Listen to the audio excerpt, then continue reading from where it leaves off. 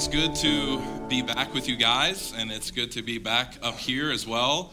I know that last week, Chris had the sermon, and I went back and listened to it, and I thought he did a fantastic job of reminding us how we can be better neighbors, how we can think about the neighborhood in which we live, and be used by God. And, you know, the week before that, Chongo preached and had a beautiful Christ-centered, grace-oriented sermon.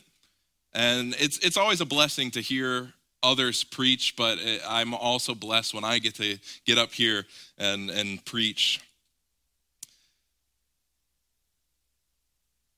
I want to ask a question, and I think I already know the answer, but I'm going to ask it anyways. This is one of those would you rather questions. So let's paint a hypothetical scenario, and let's pretend you have some sort of ailment, some sort of disease, some sort of problem that requires surgery.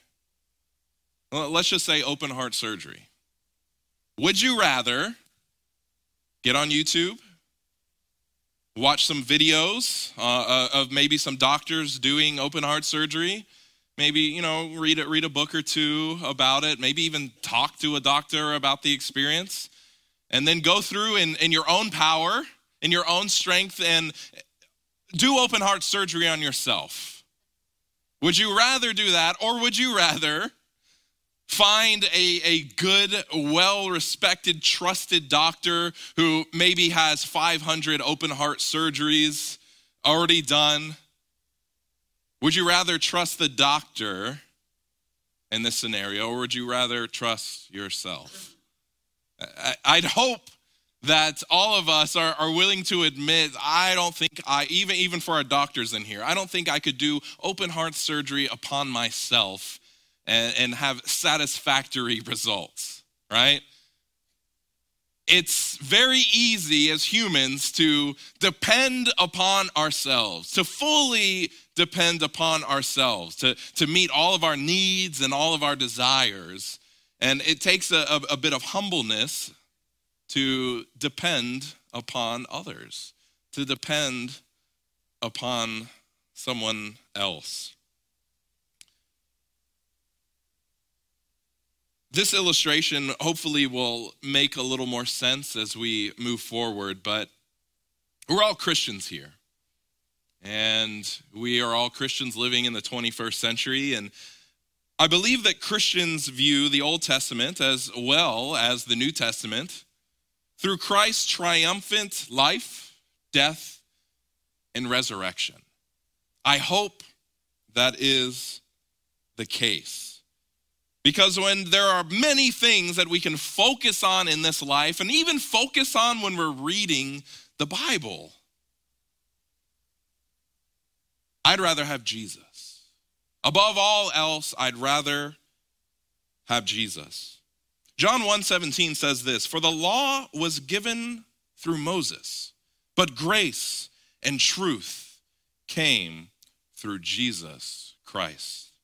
Thus, Paul, the former Pharisee, spurned not having my own righteousness, which is from the law, but that which is through faith in Christ, the righteousness which is from God by faith.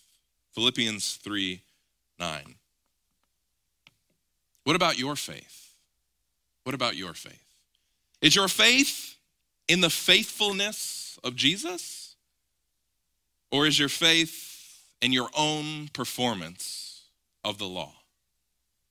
Where does your faith lie? Once you've answered that question, and I want you to answer that for yourself, where is your faith? Is your faith in the faithfulness of Jesus, or is your faith in your own performance of the law? Once you've answered that question, I believe that you can then answer this. Are you reading the scriptures like a Pharisee? Are you reading the scriptures like a Pharisee?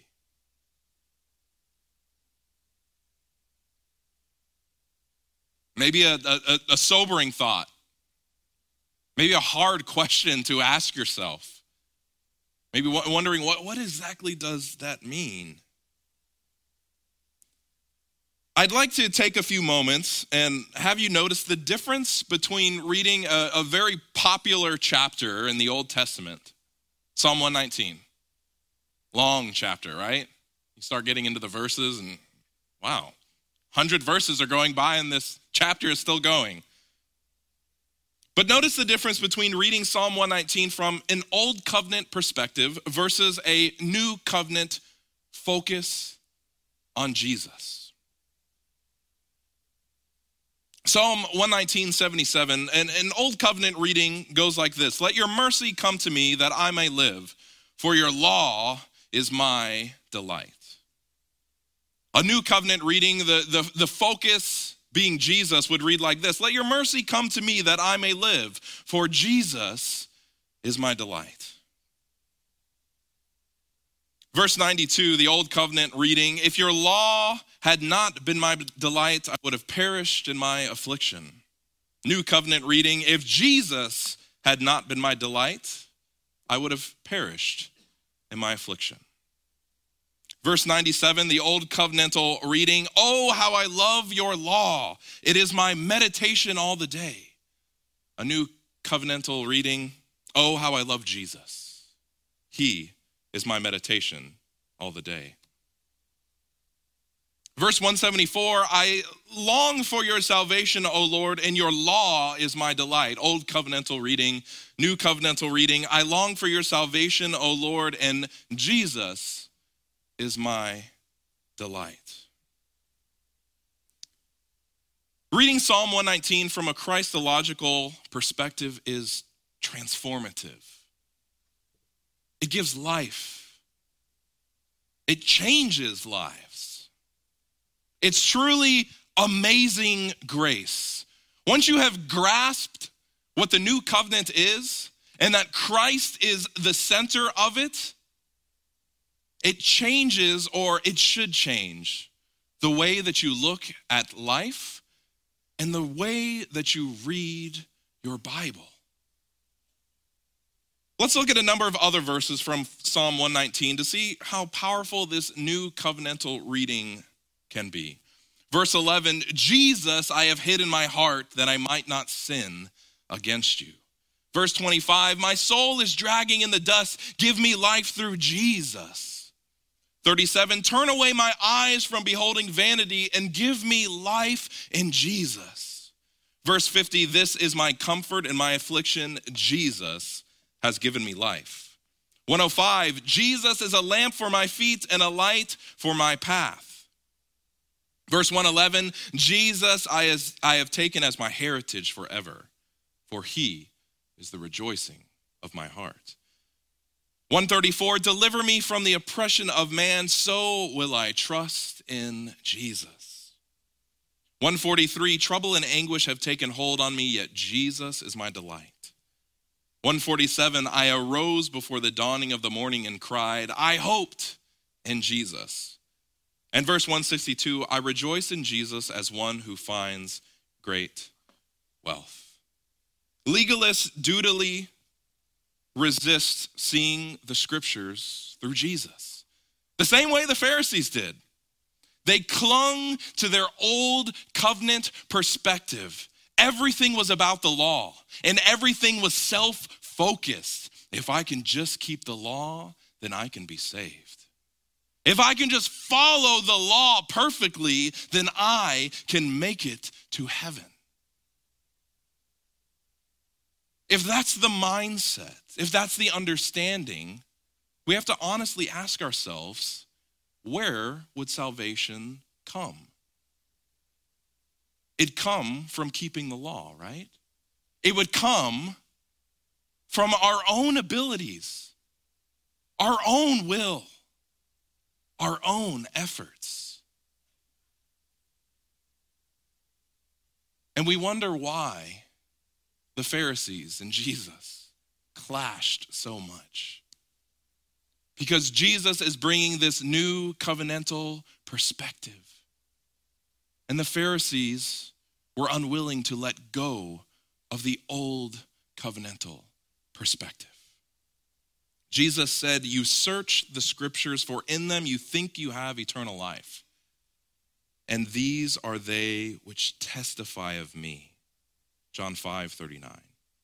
Summarizing, the entire Bible testifies of Jesus. If you're missing that, the problem isn't with the Bible. The problem is with your reading of it and your dependence upon self instead of dependence upon Jesus. So if this is the way the Bible is supposed to be read, finding that all of the scriptures testify of Jesus, then why don't we just do the easy thing and read it that way? Read it that way. 2 Corinthians 3, we'll look at a number of verses here. Paul says, but their minds were blinded, for until this day the same veil remains unlifted in the reading of the Old Testament, because the veil is taken away in Christ. But even to this day, when Moses is read, a veil lies on their heart. Nevertheless, when one turns to the Lord, the veil is taken away. Now the Lord is the Spirit, and where the Spirit of the Lord is, there is liberty. Wow. Letting everything be seen through Jesus is a biblical way, a new covenantal way of reading the scriptures. How do you read the scriptures? How do you read the Old Testament? Do you find Jesus there? Or do you believe the lie that many believed in Jesus' day, that all those Old Testament characters that are going to be saved, they're going to be saved because they were so good, because they kept the law? This is the way the New Testament authors used the Old Testament. To Jesus, the mediator of the new covenant, and to the blood of sprinkling that speaks better things than that of Abel. Hebrews 12:24. So see, we usually, when we talk about the story of Cain and Abel, we usually talk about Abel as being the hero of that story. But the author of Hebrews here says, no. The hero is Jesus. The hero is Jesus. If the New Testament has already interpreted the Old Testament story for us, then why do we want to give it a different meaning? Why do we want to give it a different meaning? We pretend and we act as if Abel was so good and he was the hero of the story because he did the right thing. Now, was it a good thing that Abel was obedient? Was it a good thing that Abel was obedient? Yes, of course. Of course. But it was not the most important thing. Obedience in the Christian life is a good thing. It's an important aspect. But it can't be the only thing. Because if you've left Jesus out of the equation, it's legalism. And it leads to death. The Bible says that you've already broke the law. You're already guilty. You can't backtrack. You can't say, well, tomorrow I'm going to start perfectly keeping the law. You've already broken it. I've already broken it. And we deserve to die because of it. That's a pretty sad outlook on life. And it's the outlook on life that is void of Jesus. But when you bring Jesus into the equation, you realize that God loved us so much that he came down, he became a man. He lived in this flesh that we have, and he did the thing that we could not do, which was perfectly keep the law. And then he said, hey, I've got you covered. I'm going to die in your place so that you can live, so that you can have life. Now, God's revelation has been necessarily progressive. In the Old Testament, speaking through symbols and prophets, but finally and supremely speaking through his Son, speaking through Jesus. Now, many of us know that the word Torah, broadly speaking, means instruction. And more narrowly speaking, it means law. Either way, Jesus came and he reinterpreted everything that the people had believed before. How many times do you find Jesus saying, I know that you've heard it said, but now I say. I know that you've heard it said, but now I say. Now, did he just do away with the law and say, oh, just anarchy, do whatever you want? No. And many times he even pushed the law forward. No, it's not just about sleeping with somebody that is not your spouse, that is adultery, but it's even thinking about doing that thing. But what is the focus? What is our focus? Is our focus on keeping the law in our own strength, or is our focus on Jesus and allowing him, asking him to come into our lives and keep the law for us?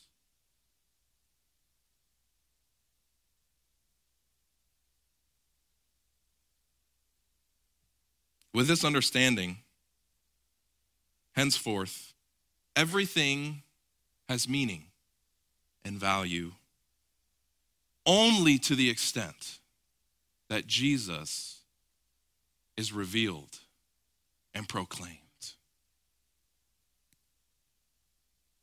If Jesus isn't there in your teachings, if Jesus isn't there in your theology, you're lugging around dead man's bones, and soon you will be the same.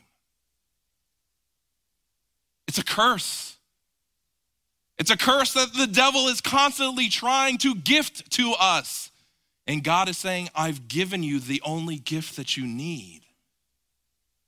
I've given you Jesus. Paul is adamant that we live and teach this way. 2 Corinthians 3:6, who also made us sufficient as ministers of the new covenant, not of the letter, but of the Spirit, for the letter kills, but the Spirit gives life. With the appearance of God in the flesh, all doctrine, all theology, all teachings must now be enfleshed or incarnate in Christ. If it's not, it's no longer Christian. Now, I've been speaking in broad terms, but let me scope it down just a little bit for those here that are members of this church and are members of the Seventh-day Adventist Church at large. I want to read something from one of the founders of our church. Now, realize and understand, this was written over 100 years ago. A problem that was seen, talked about over 100 years ago. And it's still a problem in many of our churches. This comes from the pen of Ellen White. As a people, we have preached the law until we are as dry as the hills of Gilboa that had neither dew nor rain. We must preach Christ in the law, and there will be sap and nourishment in the preaching that will be as food to the famishing flock of God. We must not trust in our own merits at all, but in the merits of Jesus of Nazareth. Wow. Now, I've been to many churches and I listened to many sermons and I've read many books connected with Seventh-day Adventism. And I hear a lot of sermons about the Sabbath. I hear a lot of presentations about the heavenly sanctuary. I hear a lot of seminars about the second coming. And oftentimes, these messages are taught and they're preached, and the person delivering that message has forgotten that Jesus is the Lord of the Sabbath, that Jesus is the high priest in the heavenly sanctuary, that Jesus is the reality of the second coming. It can't just be about head knowledge. It's got to be about heart knowledge too. And if we're teaching a doctrine disconnected from Christ, we're teaching like a Pharisee. We're preaching like a Pharisee.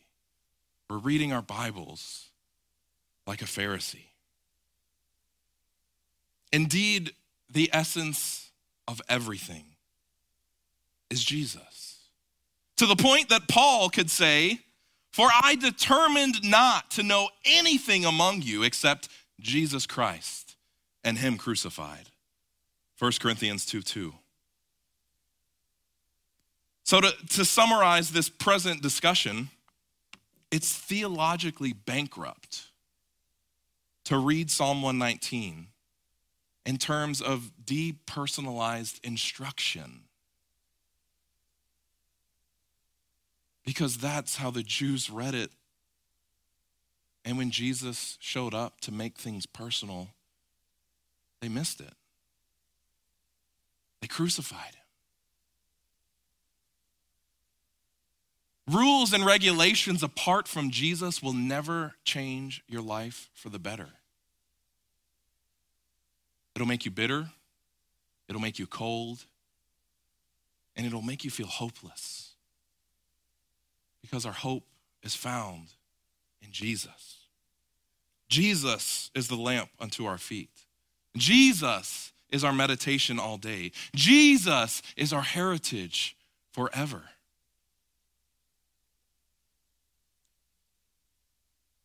The entire Old Testament must be viewed through the lens of the Christ event. And therein is its spiritual value for us today. Does this make sense? I hope this doesn't come across as me saying, throw out the law. Don't ever try to do anything good. Because that's not what I'm saying.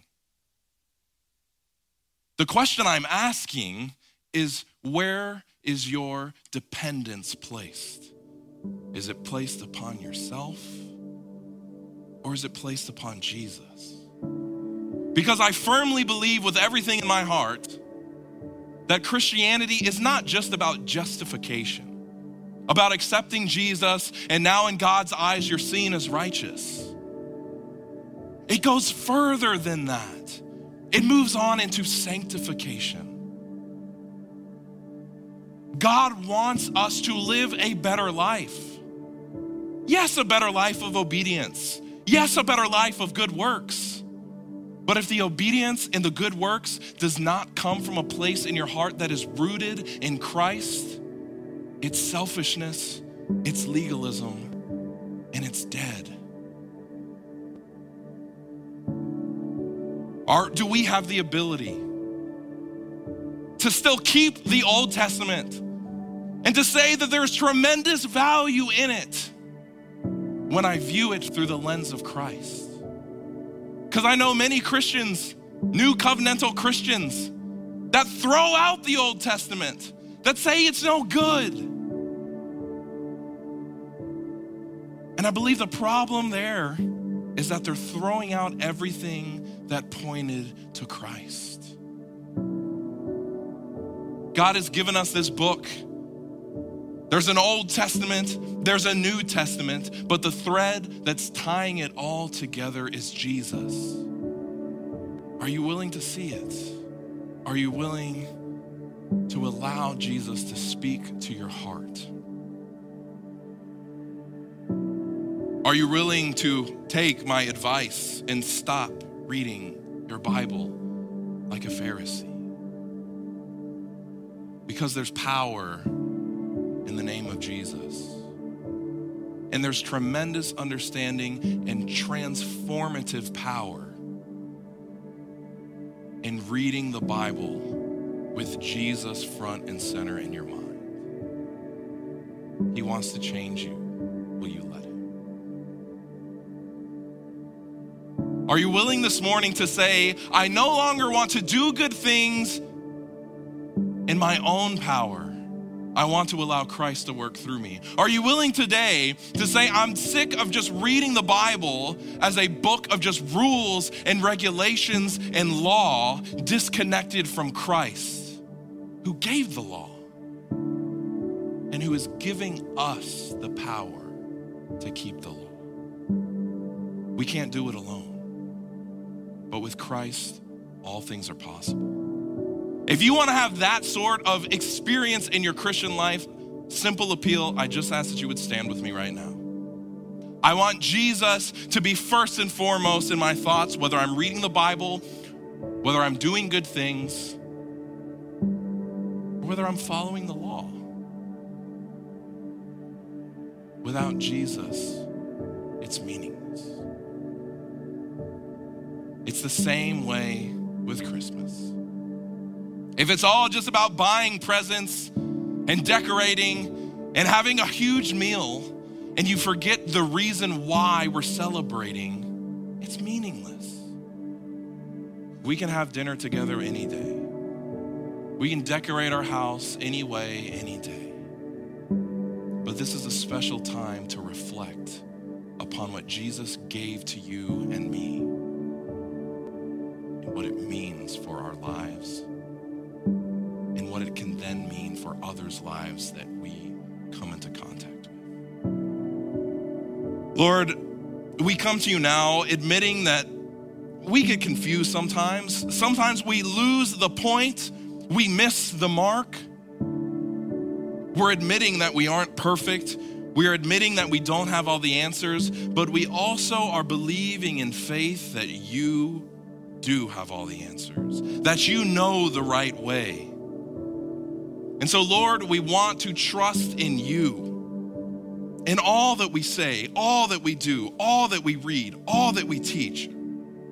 Lord, give us Jesus. Lord, give us Jesus because we need him more now than ever. We believe, Lord, that you have heard these prayers. We believe, Lord, that you have seen the true intentions of our heart. And so we accept Jesus' Spirit into our lives right now. We accept his mind in place of our minds. Lord, use us as tools in your hand. And Lord, as we continue going through this month, give us opportunities to share Jesus with people. Keep us in focus of the reason for the season. And no matter what comes our way, the last words out of our mouth are, I'd rather have Jesus. We ask all of this in his precious name. Amen.